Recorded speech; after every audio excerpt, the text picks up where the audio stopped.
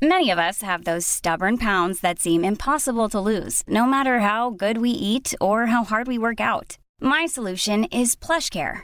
PlushCare is a leading telehealth provider with doctors who are there for you day and night to partner with you in your weight loss journey. They can prescribe FDA-approved weight loss medications like Wegovy and Zepbound for those who qualify. Plus, they accept most insurance plans. To get started, visit plushcare.com/weightloss. That's plushcare.com/weightloss. Chapter 1. Before Breakfast. "Where's Papa going with that axe?" said Fern to her mother as they were setting the table for breakfast. "Out to the hog house," replied Mrs. Arable. "Some pigs were born last night." "I don't see why he needs an axe," continued Fern, who was only 8. "Well," said her mother, "one of the pigs is a runt. It's very small and weak, and it will never amount to anything. So your father has decided to do away with it." "Do away with it?" shrieked Fern. "You mean kill it? Just because it's smaller than the others?" Mrs. Arable put a pitcher of cream on the table. "Don't yell, Fern," she said. "Your father is right. The pig would probably die anyway." Fern pushed a chair out of the way and ran outdoors. The grass was wet, and the earth smelled of springtime. Fern's sneakers were sopping by the time she caught up with her father. "Please don't kill it," she sobbed. "It's unfair."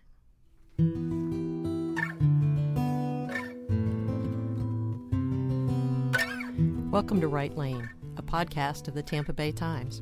Each week, Times reporter Lane DeGregory discusses her stories and answers your questions. The focus is on craft. My name is Maria Carrillo, and I'm the enterprise editor at the Times. Today's topic, finding your voice. So this will not be the only podcast we will devote to the topic of voice because there's so much to discuss. In fact, as we were preparing for this episode, Lane inundated me with material from some of her talks. This is a topic she spent a lot of time thinking about, and it's so important that a writer develop a strong voice. So, Lane, you wanted to start with Charlotte's Web. Why? Charlotte's Web was the very first book I ever read to myself completely.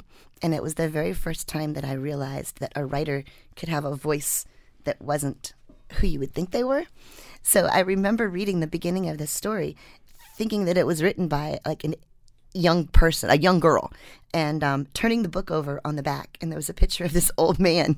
And I just couldn't reconcile how this old man could write in such a strong voice and headspace of a little girl.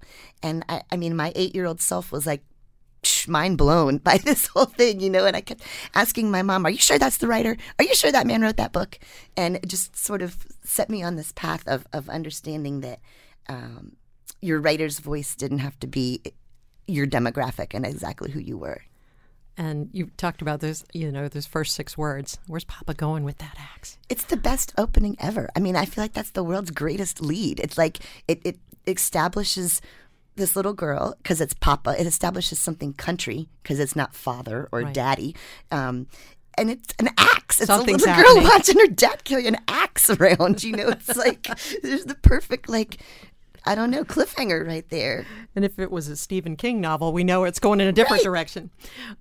So you were an English major. You must have relished reading strong voices. So talk about sort of that evolution too. You mentioned examples like Dorothy Parker, The Confederacy of Dunces, The Curious Incident of the Dog at Midnight, right? Some of these things, and what's going through your head as you're reading these things?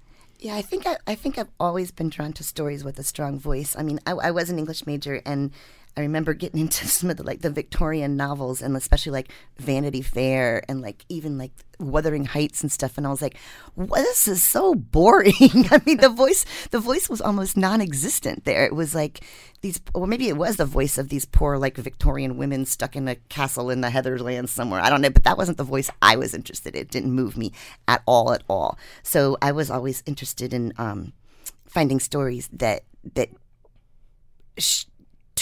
transported you to a place through a character's voice. Confederacy of Dunces by John Kennedy. It was John Kennedy O'Toole. Yeah. Is maybe one of the best voices and the most weird voices because it took me a few pages to get into that voice. You know what I mean? But once you were there, you can't escape. It's a really weird book. And The Curious Incident of the Dog at Midnight is told in the voice of an autistic boy. Mm-hmm. So a teenage boy with autism in the world is super crazy, weird, and scary. But a few pages in, you're just right in there with him. Right. I was going to ask you to define voice, and then I read that you said it was like porn. Yeah, you know it when you see it, like, it's what you like when you hear it. I don't know if you could define voice. I can define lack of voice better than voice, maybe. I think voice is authority and control. Like, I feel like a writer's voice is all about that person really understanding the story they're trying to tell and how they want to tell it. And that's when that voice is strongest, is clearest. I mean, I think that's what, and then as you get older and you do more stories and you become a better storyteller, I think you can take more authority and take more control and sort of develop that. But it's confidence, I think. Yeah. That's kind of like authority, but also confidence in your material. You can tell when you read something that someone's like noodling around because they don't really know it. They don't really own it, and that feels very inauthentic. How long do you feel? I mean, did you think about that consciously when you were a young writer, that you had a voice? No, not at all. Especially because I covered news for like the first 10 years, and I think I was trying very hard to have that like news voice. And if you read my stuff, especially from college, it sounded like I was some like, hard scrabble academician administrator. I was textbook. It was very textbook journalism. Yeah, I was trying to be smarter than I was too, and using these big words. And it wasn't at all about making it easy for the reader. It wasn't about making it for fun for me. It was like I thought a newspaper story should sound like this, and just the facts, ma'am. And it was painful for some of the stories. And it wasn't until I actually kind of like got out and reported my stories live instead of just doing interviews or meetings and stuff. I started covering commercial fishing and being out on a boat at dawn, going into the waves at Oregon Inlet and watching the dolphins and hearing the fishermen and smelling the salt water. It kind of became this immersive experience where I was like, I can't leave that off the page. I have to include some of that. And I don't know if that was as much about voice as it was just about like kind of learning to soak up the scene, and that your story could be more than just the facts, I think voice came a little bit later, and I don't think it was conscious of me trying to figure out what's my voice. I think it was much more me trying to figure out what's the voice of my character, and then inhabit that world, so that if I can get inside your head and sort of learn to use your thought processes or your language, I can write the story in that person's voice. I mean, I think E.B. White has a very different voice for Fern in Charlotte's Web than he does for, the cricket in Times Square, or especially from some of his adult novels. So it's kind of like, well, I like the analogy of the Beatles, right? Because I Want to Hold Your Hand and I Am the Walrus could not be more different in terms of genre and composition, but you can tell it's the Beatles, So I think that there's this kind of sweet spot between having a voice that people can recognize as yours and being able to adapt it to the material so that it sounds different every time. Because the last thing I want to do is have every one of my stories sound the same, But let's talk about what makes Elaine DeGregory story unmistakable. Because I think there are things that make your stories your stories. I mean, I think I could cover up the byline and I would know it was Elaine DeGregory story. I love when people say that. Like, I read the whole story and then I didn't look at the byline, but I knew it was yours. And I love that. So I don't know. I'm going to put you on the spot, and you're not going to be able to define yourself. I will tell you what defines it for me. I think your stories are like a smooth drink, right? I mean, they always go down easy. I'm never fighting my way through it. I'm getting drawn in. We just had a podcast that was very sexual, but we're going there again. But I mean, I feel seduced by your stories. Like, there's this promise of intimacy in your stories, and at the end, it's always powerful. There's always a purpose. I feel sometimes surprised, often surprised, I think, even though I probably have some sense of where you're going, but I still feel rewarded. So, I mean, that to me is Elaine DeGregory's story, right? And it's going to make me cry. I think the people who are listening to this, that to them is Elaine DeGregory's story. I mean, it just, the details are so rich. I mean, I feel like you definitely have a signature. You have a, so what do you feel like? I mean, I think my story is maybe the thing that I try hardest at and that I want people to take away from it most is to feel something. Whatever the emotion is, I'm really good at imparting information. I can do a news story in my sleep. I know what to do for that. But I think if I can connect readers with an emotion, I had an email from a college student the other day who said he read the story that I wrote, and he was a wannabe sports writer, and I wrote a story about, we talked about the Susie Weldon and right. This race car driver's widow, and he said, I'm 21 years old, I've never cried when I read any story in my life, and I cried when I read your story, and I was like, yes. I pick emotionally charged stories on purpose, but even in stories that don't have an emotional component, I want to tap into something there. Right. See? So, all right. And I'm also, I think maybe one of the reasons I still love E.B. White and would read that over a lot of, more erudite writers still. I love simplicity of language. I don't write with I'm terrible at similes and metaphors. I challenge any of you guys out there to find a good one in my stories because I write them and I write them and I write them and I take them out because I don't feel like they're that great. So I try to go back and be real simple in my language and in my storytelling. And that way I think it has a wider appeal too. Even if it's a difficult or complicated subject matter, I want to make it, Fern in Wilbur style. Mm-hmm. You had found this quote from Connie Hale, who used to be with the Neiman Foundation, which I think is it's a great quote. Voice separates brochures and brilliance, memo and memoir, a ship's log and the old man in the sea.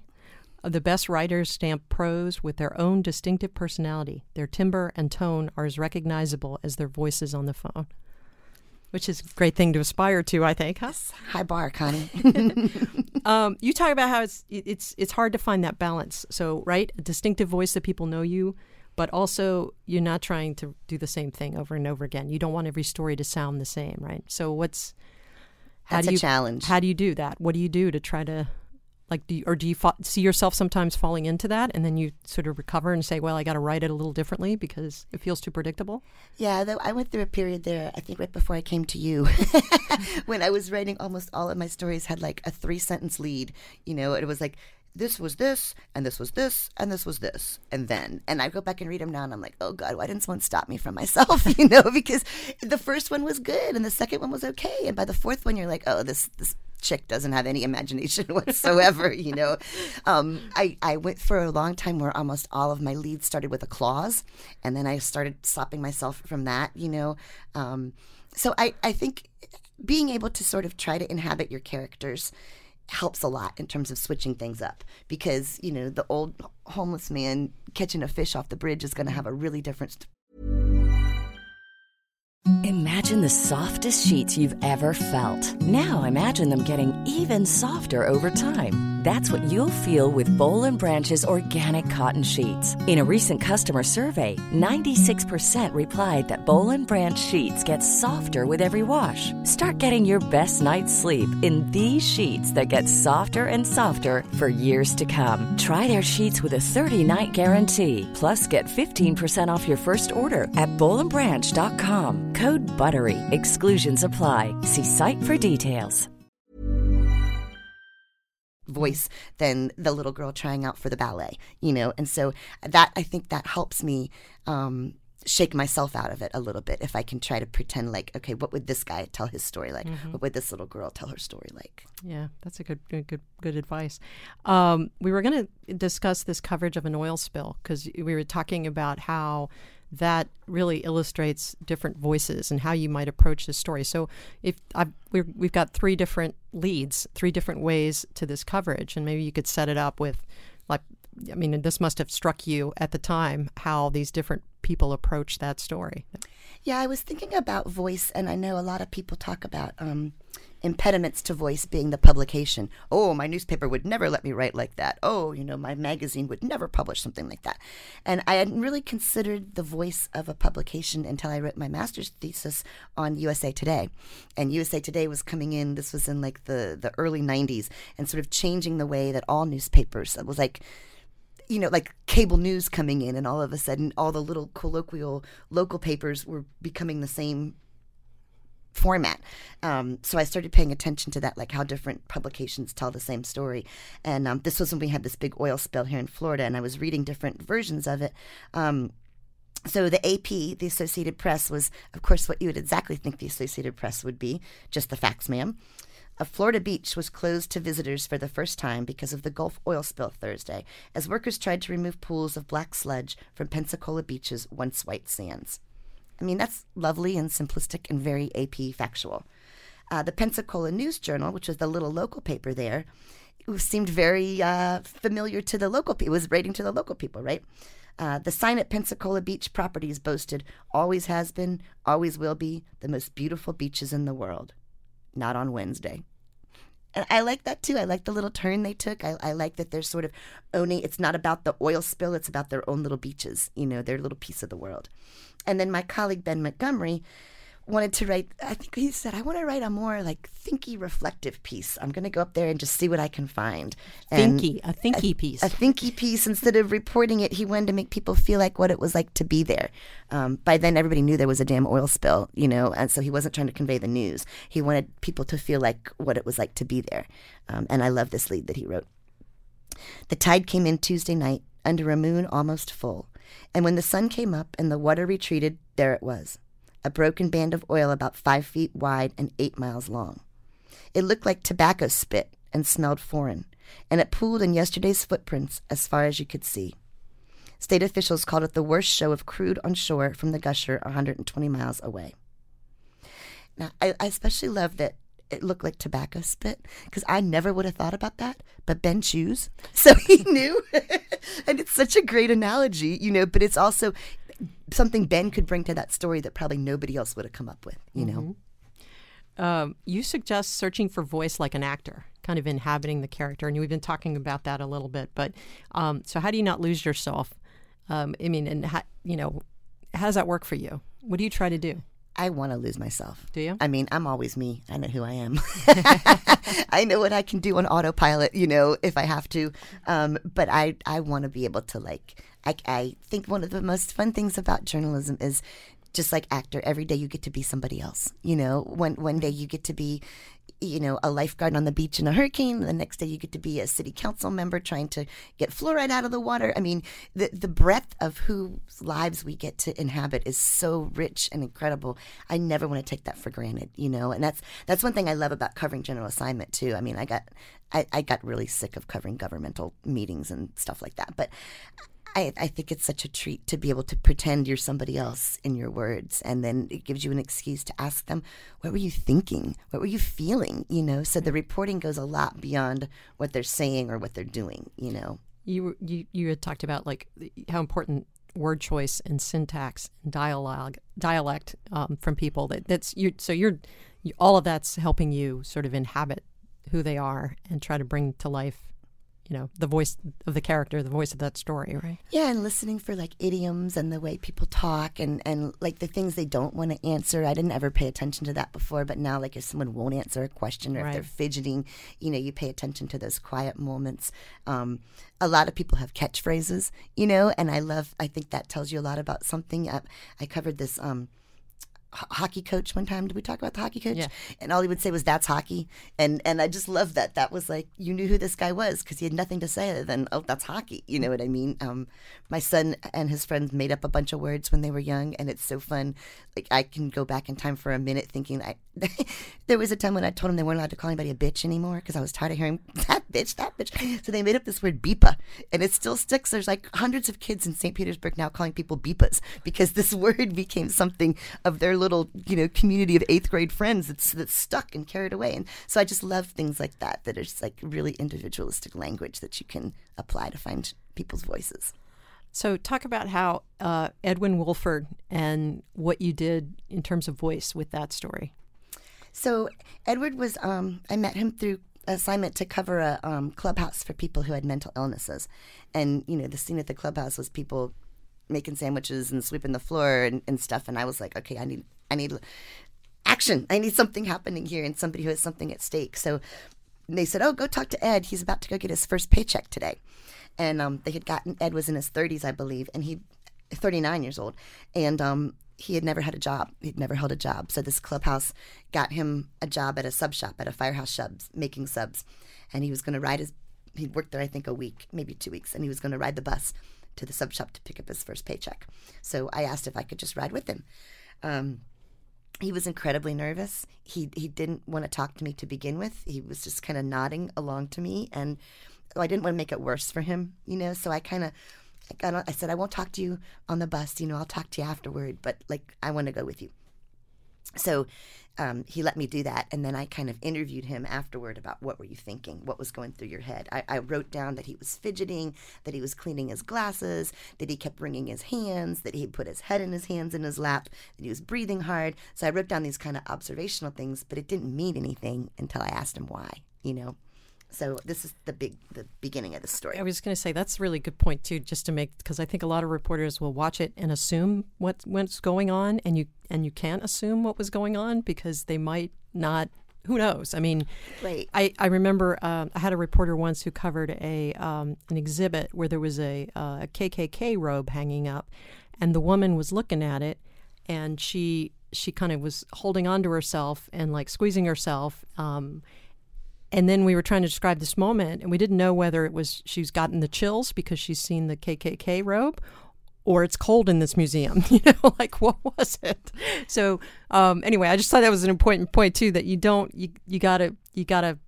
can see what people are doing, but you don't always know what's inspiring that. Right, and I could have written that down, and it would have been interesting, and it would have signaled to you that he was nervous or something was happening. Right. But I couldn't give the meaning behind that unless I asked him. Right. You know what I mean? And a lot of times people be like, "Why are you asking me this?" But because I need to know. Right.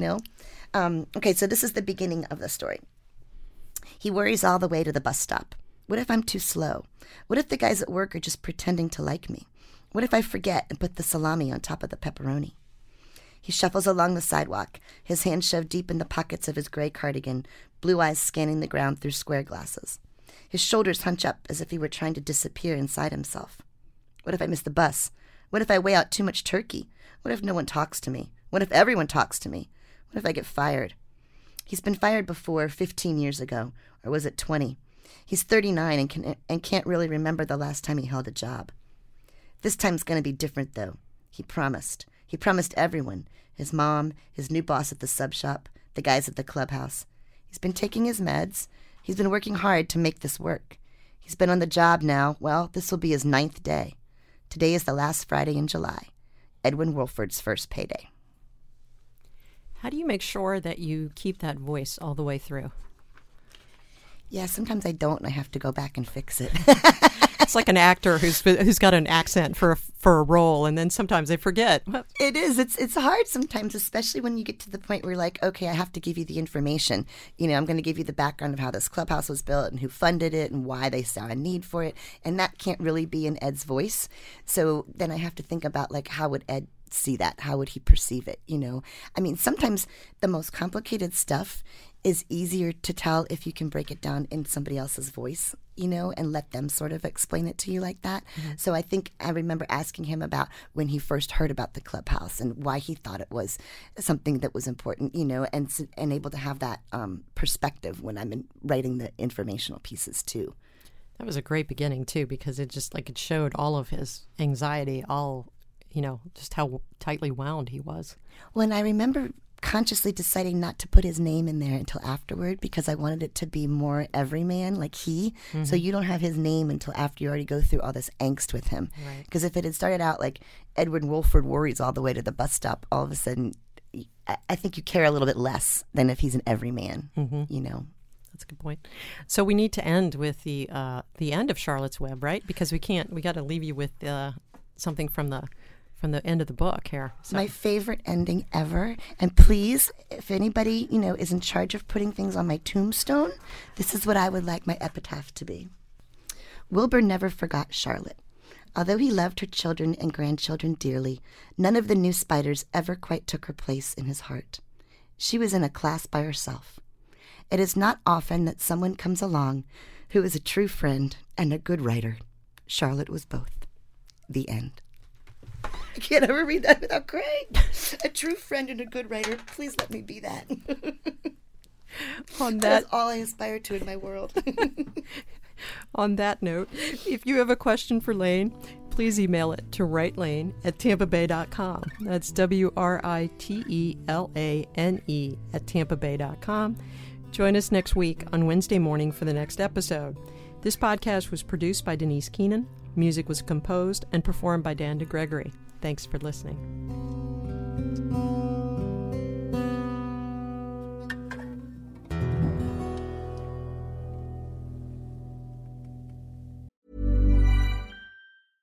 Imagine the softest sheets you've ever felt. Now imagine them getting even softer over time. That's what you'll feel with Boll & Branch's organic cotton sheets. In a recent customer survey, 96% replied that Boll & Branch sheets get softer with every wash. Start getting your best night's sleep in these sheets that get softer and softer for years to come. Try their sheets with a 30-night guarantee. Plus, get 15% off your first order at bollandbranch.com. Code BUTTERY. Exclusions apply. See site for details.